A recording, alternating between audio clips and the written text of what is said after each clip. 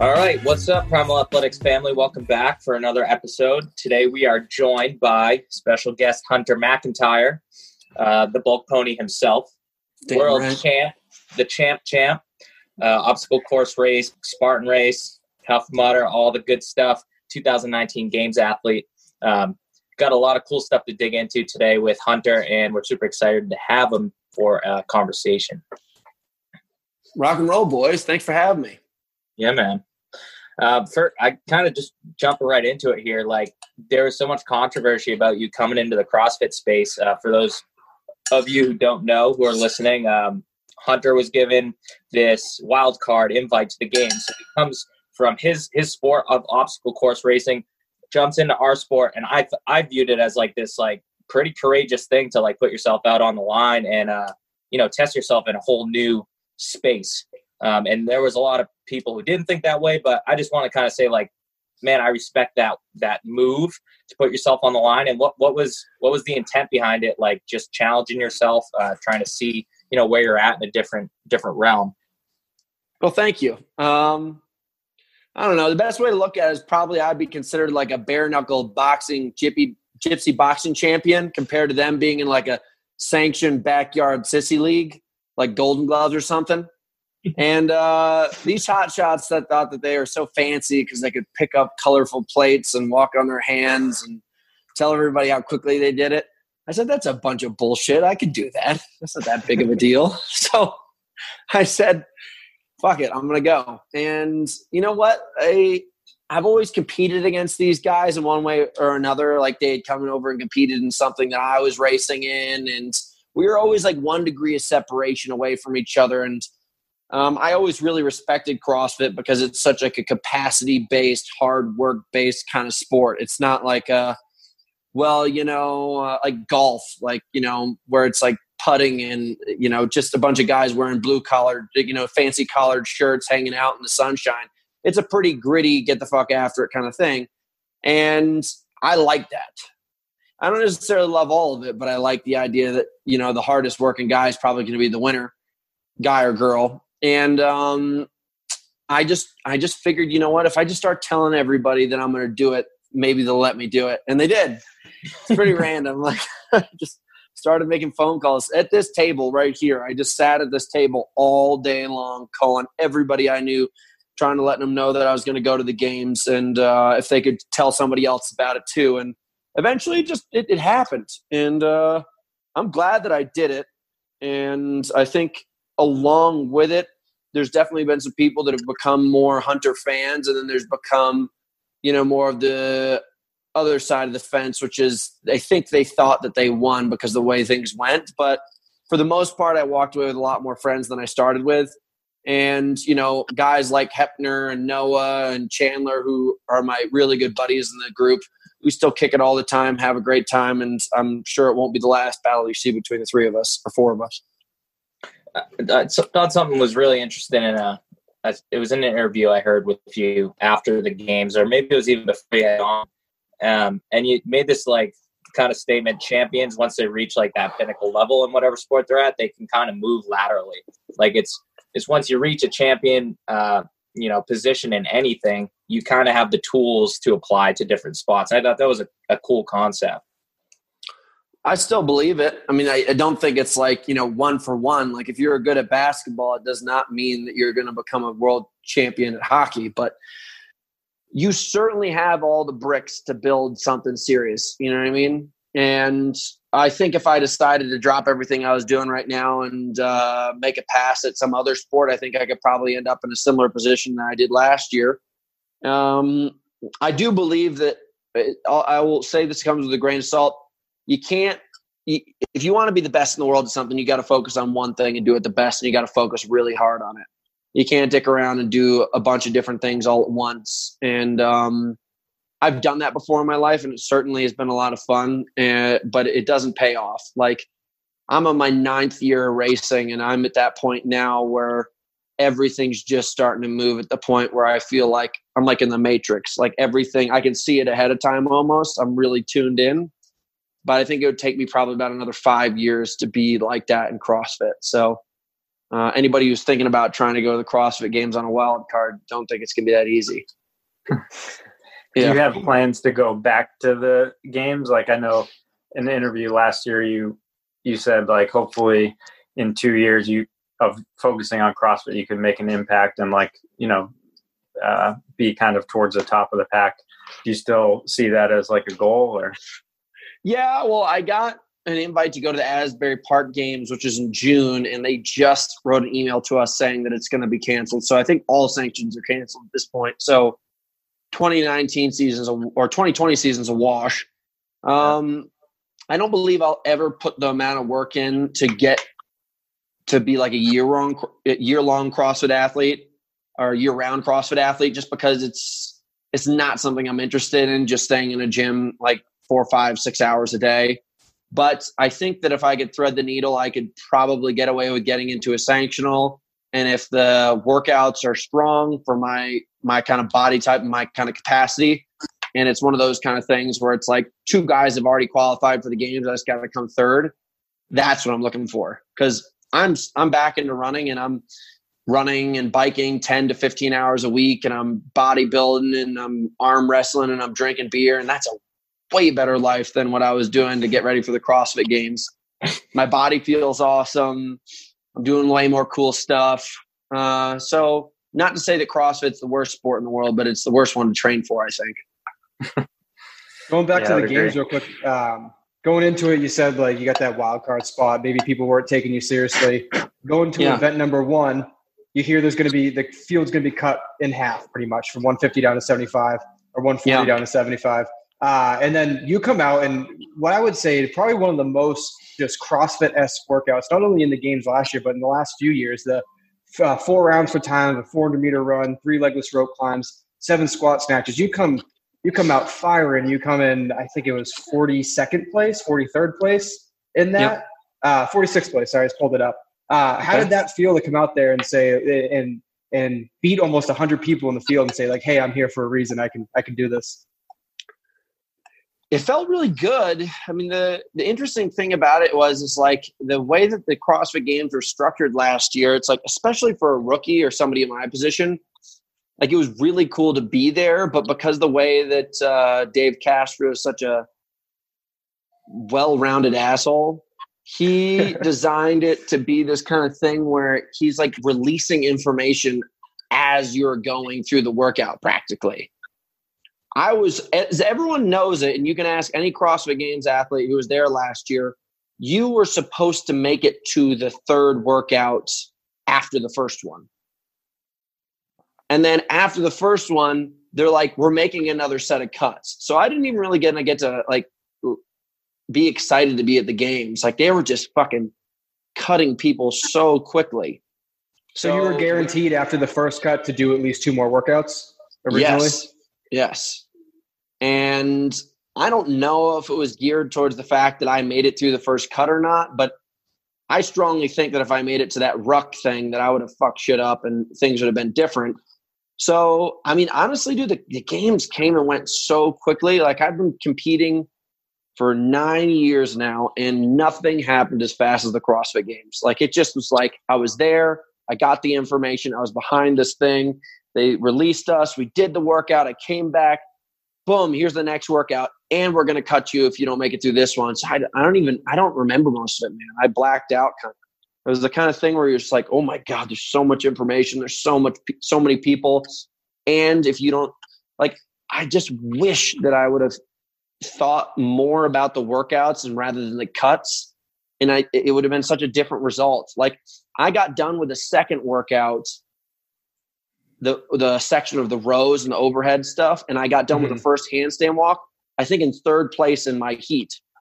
And I was just standing there and I was like, wow, like, I'm doing it. And then I just didn't even really think to myself that I had 6 minutes to walk 80 feet on my hands, and I didn't do it. And I've never done that before in my life. I've been able to walk on my hands for the past, I don't know, 8-9 years. Ever since I first tried CrossFit, handstand walking was involved. So I would walk around on my hands all the time, but I couldn't do it. I don't know why. Just overwhelmed, I guess. So it was interesting. And I'm definitely pumped that I got through, though, because I at least showed that I had something in the tank. And I think a lot of people, I've talked to other athletes since, and they all respected it. So I hope that they don't keep the cuts, though, because even though there's too many athletes in the field to get like a really concise version of what they used to be, I think cutting people too soon is never going to really bring in the best opportunity to show who's the fittest. Do you think that the idea of having wild card athletes is something that CrossFit should continue with? And if so, like, what are some other maybe like sports or areas they could draw from? Because there's quite a bit of crossover from your sport over into CrossFit, and you're obviously a CrossFitter. So, like, where else could they pull from to get those wild card people to stack up in the games? Shit, man. You could probably get like some good strongmen, some good MMA athletes. You could get some even like, I know it's not even really a sport, but just some training style people, those bar star guys. Like, I've worked out with some bar stars, and they would have destroyed that second workout on the rower and the shoulder press and walking on their hands and things like Mary, they would have killed. Like, there's a lot of really, really freakish athletes who just don't do CrossFit. And like, I mean, I listed the top 10 fittest people I'd ever met in my life, and I would say like 3 of them went to the CrossFit Games. The rest of them are just these monsters that you wouldn't even know of because they don't do CrossFit. But like that guy Martins, who won the World's Strongest Man 2 years ago, dude, that guy, like, I guarantee that first workout, he would have gotten through. I've watched him do these monster grip pull-ups, like block pull-ups, which barely, the fittest like OCR guys I know can barely do 10. He just grabbed it and started repping them out. So I don't think that dude would have a problem climbing up a legless rope climb. And he could literally muscle snatch 185 like it's no big deal. And that guy could jog. Like, he could just walk around and do that 400 meters. That workout, I think he could have gotten through. I don't know if he can walk on his hands though, but still, like, that's like, he has that kind of capacity. There's so many monsters out there that I don't think the world really knows about. And I think that kind of cross-pollination is going to make certain athletes who are already in the games better and certain athletes who've come in and seek the opportunity better. And then it's just going to create cooler contests as time goes on.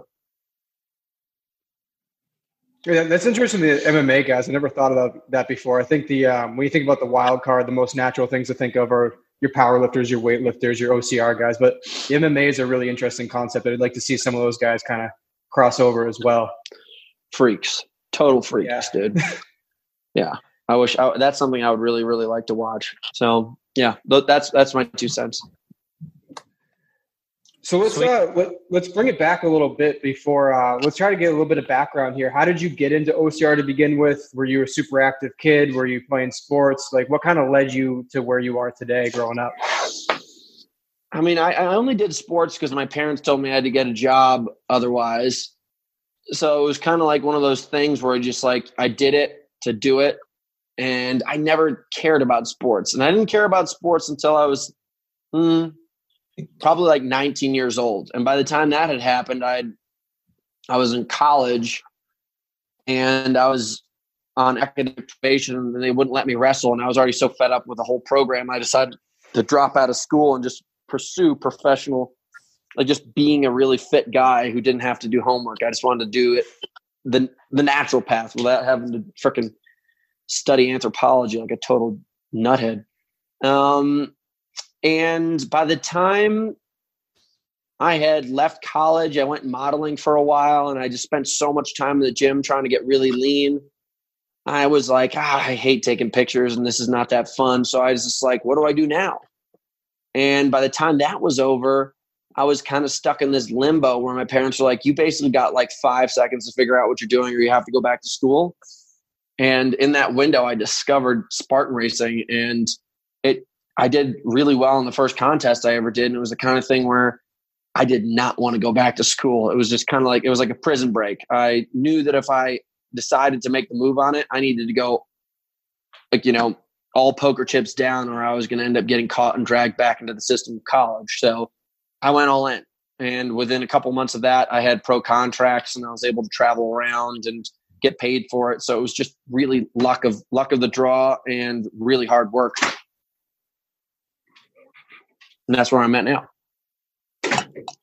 Awesome. I saw you were writing a book recently. You posted about that. Is that kind of just about like your OCR racing? Is about your whole life in general? What's that book going to be about?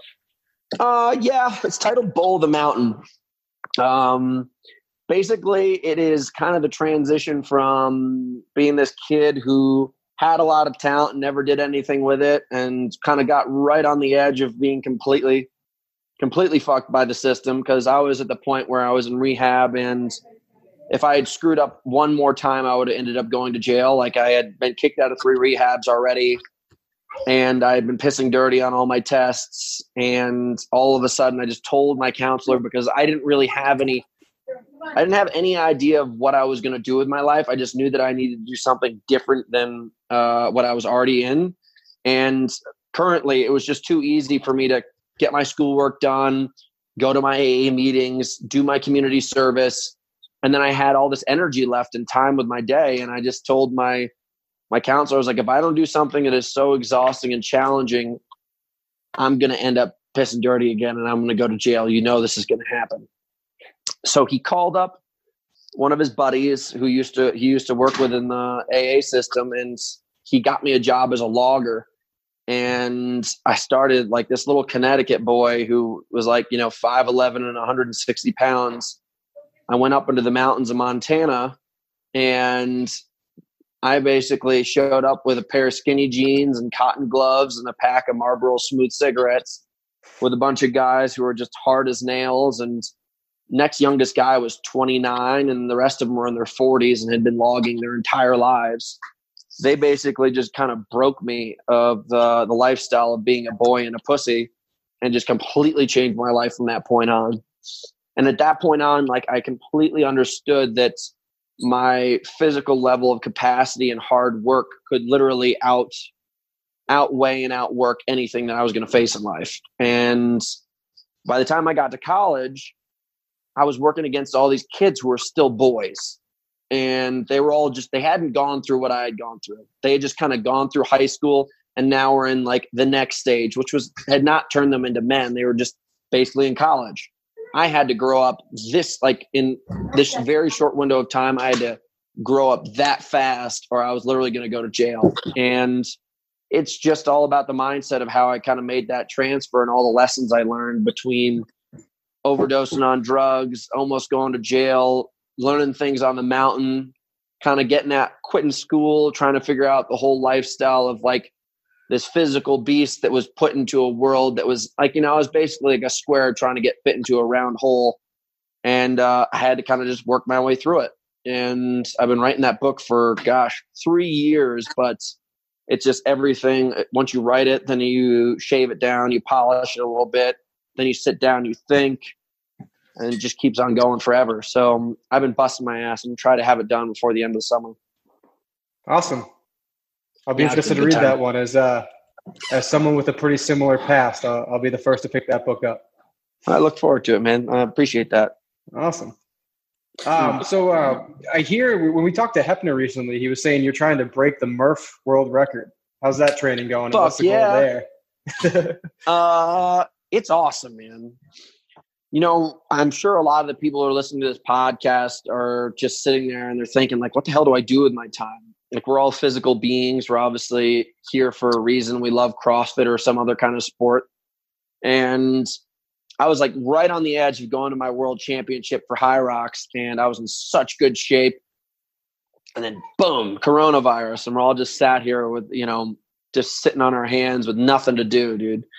And idle hands are the devil's playground, as they say. And I was like, I cannot be this person who just allows life to happen to me. I got to take the bull by the horns here. And I just sat there and thought to myself, I was like, what is something that I've always wanted to accomplish? and what is like going on in the world right now? What do I have the equipment for? And just Murph just kind of snapped into my head. And I thought to myself, I was like, dude, Memorial Day is like 8 weeks out. I was like, I could do this right now. If I put all poker chips down, I could do this thing. And I just started making phone calls, and I contacted the Guinness Book of World Records, and then I contacted Jacob, and then I contacted Chandler, and Chandler connected me with a charity, and it's just like just bouncing all around. And next thing you know, it all came together. And it was kind of just like the way I trained for the CrossFit Games last year. Like, I didn't know if it was going to happen or not, but I just kept on acting every single day like it was going to come together just the way I wanted it to. And today I just finally got the link up for the charity, and I put together, like, I'm still talking to Guinness Book of World Records for them to recognize it as like a actual event for their book. And you know what? Like, those are all the things outside of my control. Like, but I wanted to handle them first so that I knew that it was all going to be done for the proper cause. Because I think I've always wanted to be a Navy SEAL. And I think what he did was so amazing. Michael Murphy did was so amazing, but they won't let me in the military because all the trouble I told you guys about. So once they told me I couldn't be a Navy SEAL, I told myself I was going to live every single day like I was a Navy SEAL. And so I just figured, like, this is probably the greatest thing I could do with my life right now. And every single day, probably about 3 to 4 hours of training consistently, 5-6 days a week. It's coming together really, really well. I think I'm probably going to break 30. I'm probably going to hit maybe 29, 30 or 50, 28, 45. Ooh, if I had to guess. So what's your training look like? Like, what's like a typical training day to prep for that? I train my blocks based on 3-week cycles, and I just finished like a power speed cycle, and now I'm on an endurance cycle.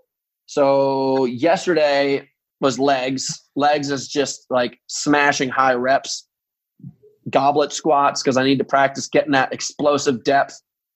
And then I need to work on my posterior chain, because you just got that 20-pound plate sitting on your back. And even though it seems silly, just takes only a couple degrees of leaning forward, and your lumbar spine just shits the bed. So I'm doing tons of back extensions. I'm doing tons of dumbbell deadlifts. And then I'm doing huge WODs. Every single day, my WODs last anywhere from 20 minutes to 30 minutes, including endurance involved and multiple movements targeting muscle groups. So legs are Mondays and Thursdays.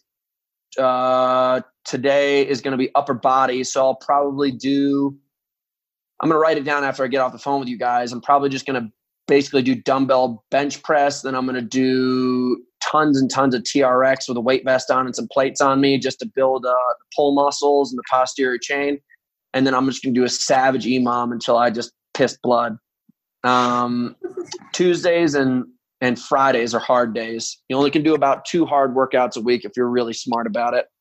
And then every Saturday is basically like a version of Murph. It's either more technical, less reps, same amount of reps, less speed, just more time on your feet, or less technical reps, more reps, more intensity. So I just have this like kind of like pie chart type thing where I'm just figuring out how to fill up my week. And if the intensity is too high, then I can really feel it. And I'll have to just like, that's why I took that nap. The intensity was too high yesterday and I shit the bed. But it's pretty interesting, man. Like, I think it's maybe a lot of people think we're meatheads, but most of the best athletes I've ever met are pretty gosh darn scientific. Like Chandler's smart, really smart. That guy, you should pick his brain. Hepner's really, really smart. It's fun. If you find a group of people who are really interested in this stuff, you could just sit there and kind of have like an Albert Einstein kind of moment. It's good shit. Yeah. Well, Hunter, with all this, like, it seems with pretty much everything you do or set out to do, there's like this inkling to push the envelope, and like the world championships, the world records, the highest level of what you can achieve in whatever you're trying to do. What kind of, is there like a specific legacy you're looking to build, or what's like the end game of, you know, taking everything to that championship level? Is there one, I guess? It's interesting. Like, I was just raised with a lot of pride behind the McIntyre name. Like, we had to go out to Michigan every summer, and my grandfather would make us wear like kilts and Scottish shirts with our name on it. And we had to march around this lawn with a bunch of other clans in the Highland Games. And our motto is Pro Ardua, through hard times. And, our family's just always been super into our family legacy. And I'm one of 4 boys. My dad is the oldest, and he's got 4 sisters. So it was really important to him to raise a couple boys that were going to pass on the name.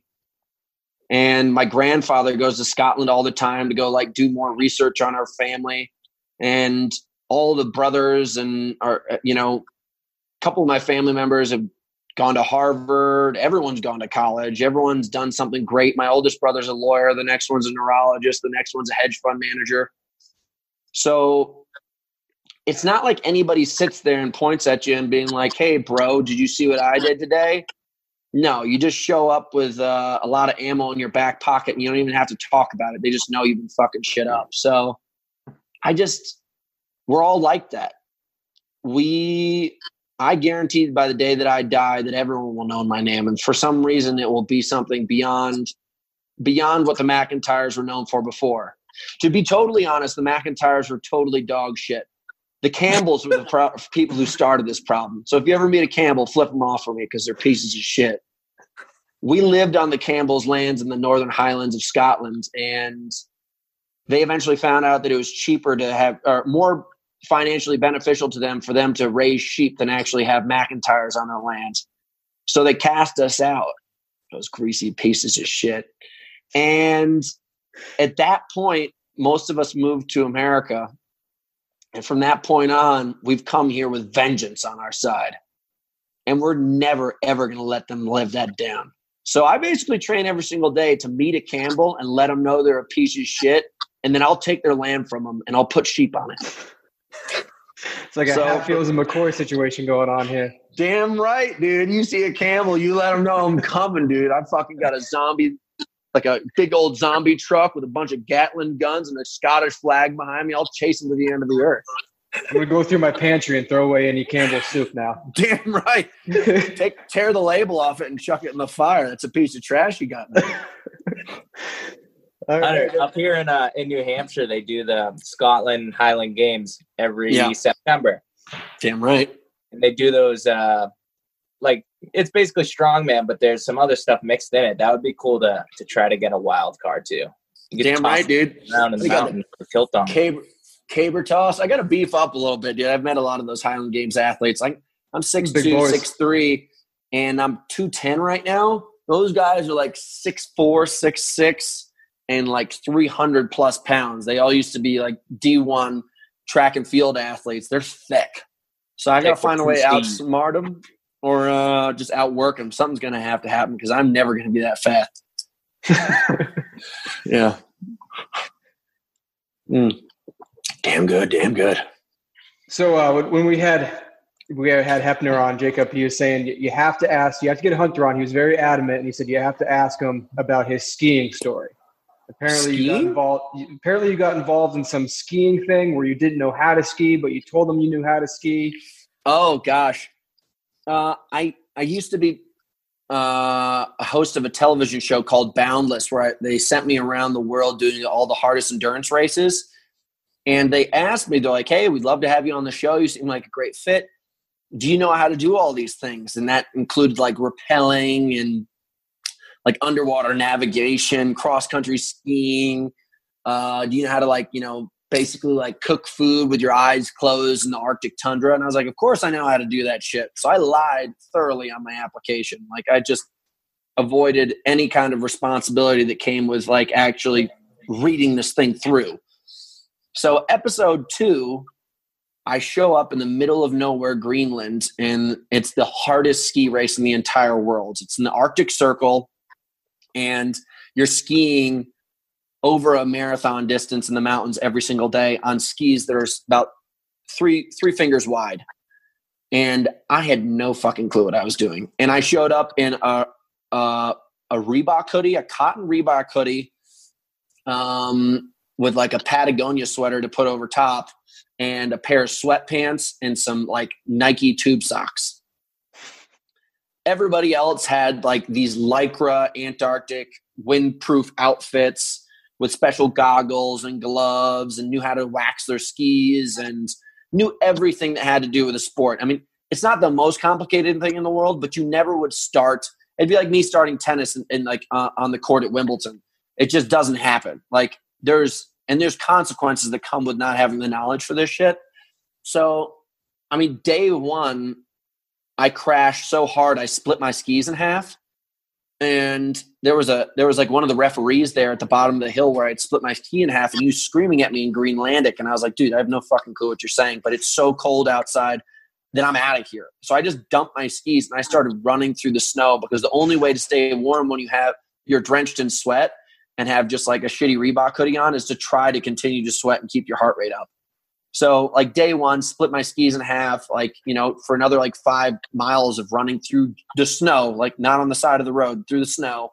They eventually brought me skis and let me ski out of there.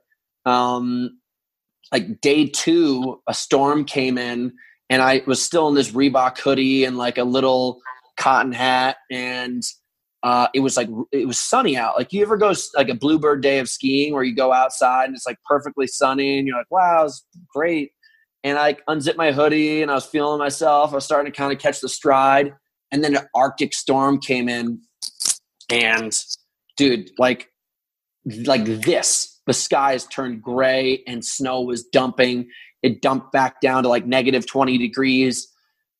And I was like dying. I was actually dying on course. I could not zip up my jackets. I was crying. I was like so screwed. You couldn't see far in front of you, much more than like 10 to 15 feet in front of you because the fog was so thick. Some woman ended up zipping me up. Like I wish I could find this woman because I owe her my life. Like I was just like like that kind of like snotty cry.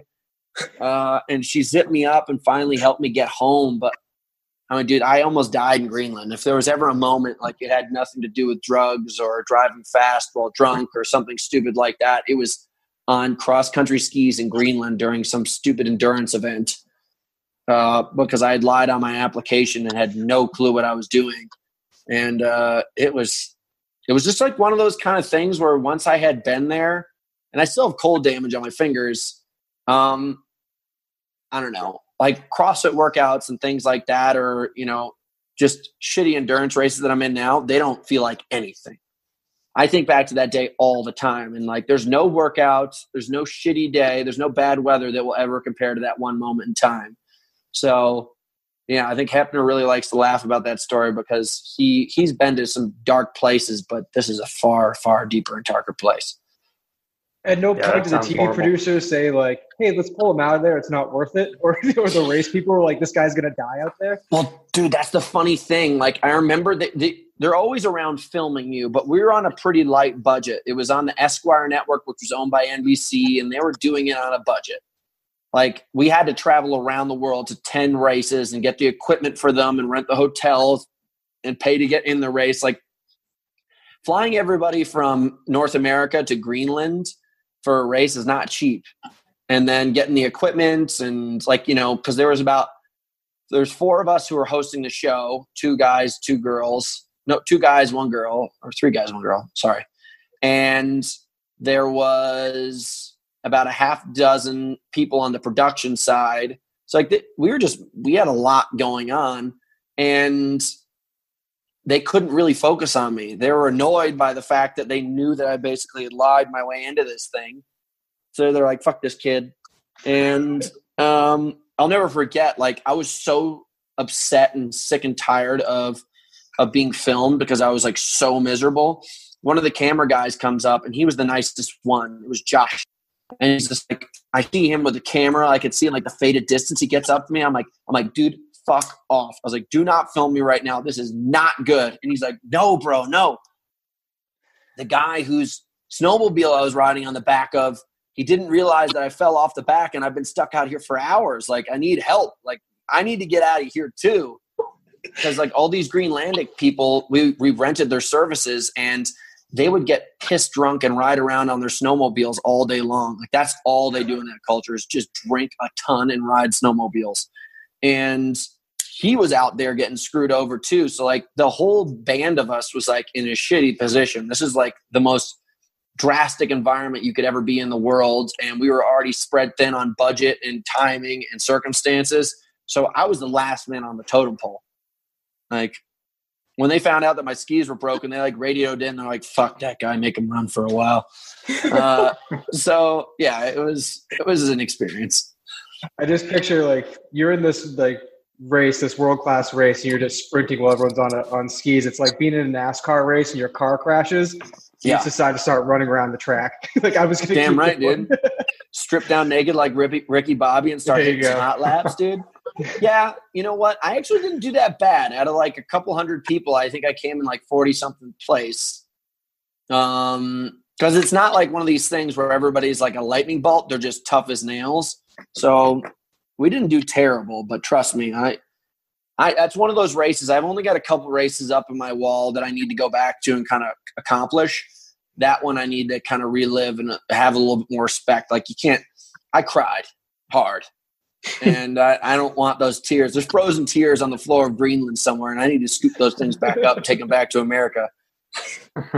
Make sure a Campbell doesn't get them. Damn Campbells. Yeah. You're right about add them that. to their soups.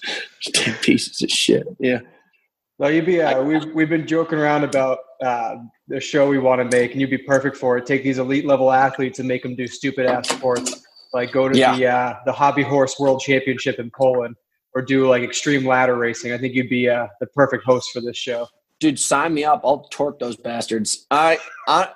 I've been trying to sell a television show where I take celebrities. You know, Bear Grylls takes celebrities out and like takes them to nature. Yep. That's soft. Like, who cares that I brought you into the woods and made you eat like whatever, like a bat turd that I heated up for a half hour on the fire. Like, I want to take celebrities through the most brutal endurance races, whether it be like a marathon in the Arctic Circle or running across the desert or make them do the Ironman Hawaii. And I'm just going to drag them through the shit. Because I honestly, like, you can outproduce content. And I think it's super easy for me to take any of you guys in the woods right now and make a little fire and make you walk through like knee-high snow and then maybe like make you rappel down a rock that's like 100 feet tall. Yeah, I can capture that. But the cool thing about taking people through these races is like a lot of those emotions you get on reality television show, those are hype. There's no way to hide from the emotions that come from the ups and downs of doing an extreme race. And god dang. Like, I think that's probably why I've been able to work through a lot of the mental side of myself just through experiencing so many races over time. And I think it'd be a hoot and a half. I got a long list of people that I'll probably end up dragging through the dirt if I ever get that television show. I was just going to say, who's the top of your list of people you want to see struggle?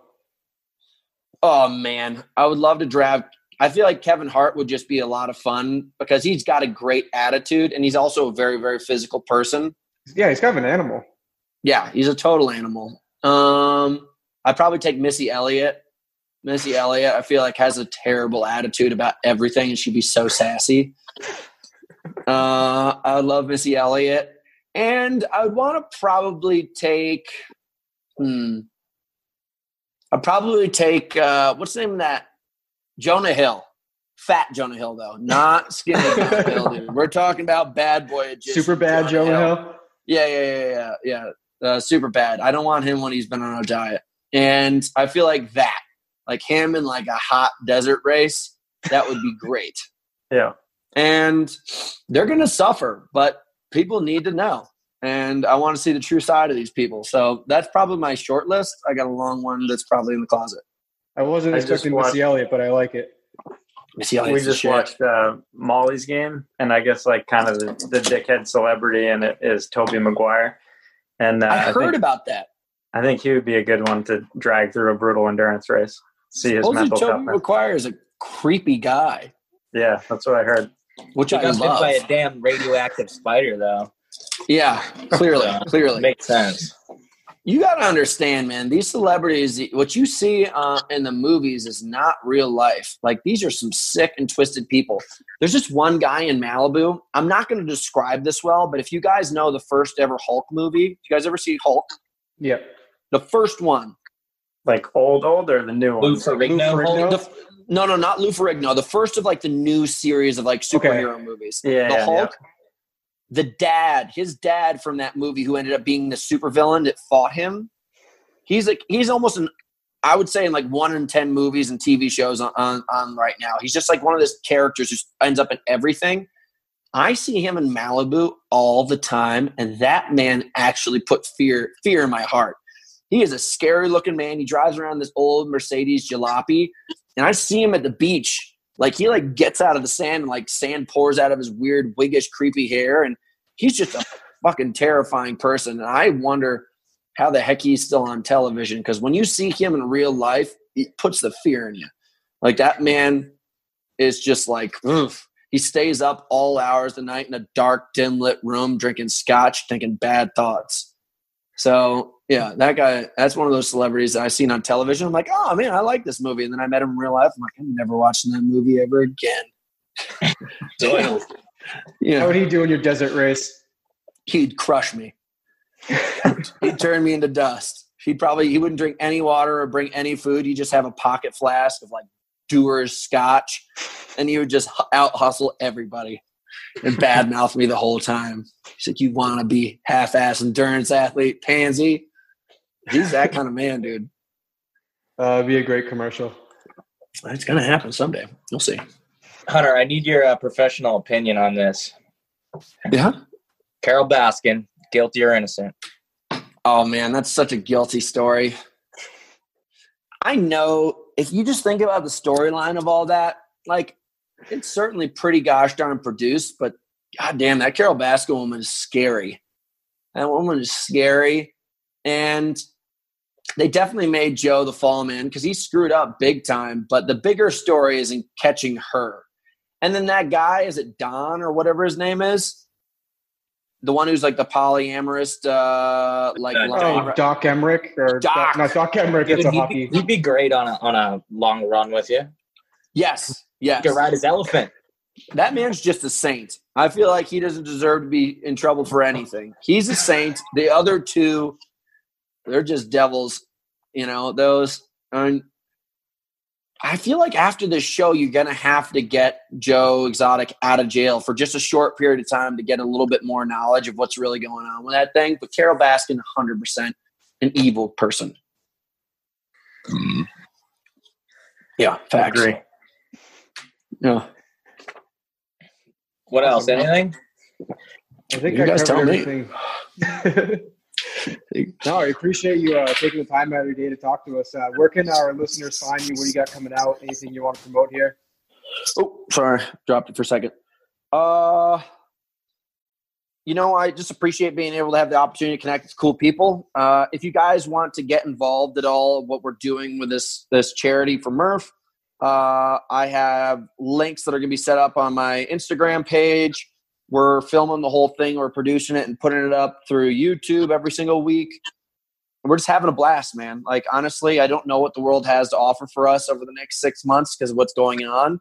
But I will at least be fighting the good fight in my gym every single day. I'm really looking forward to the experience with Murph. And then after that, as soon as doors open up for races, I'm just going to go back to kicking ass, crushing people in events like High Rock, Spartan Race, hopefully again to the CrossFit Games. But I'm pretty easy to find on the internet, and I'm a pretty open-minded person, so you guys can always reach out to me, ask any questions. And, it's just awesome to be here, guys. Oh, yeah, brother. Yeah, thanks for coming on. If you ever find yourself out in New Hampshire, New England, running any races, you know where to find us. I'll look you boys up, dude. Thanks a ton. Yeah, buddy. Appreciate it. Take it easy. Boys. Later, Hunter.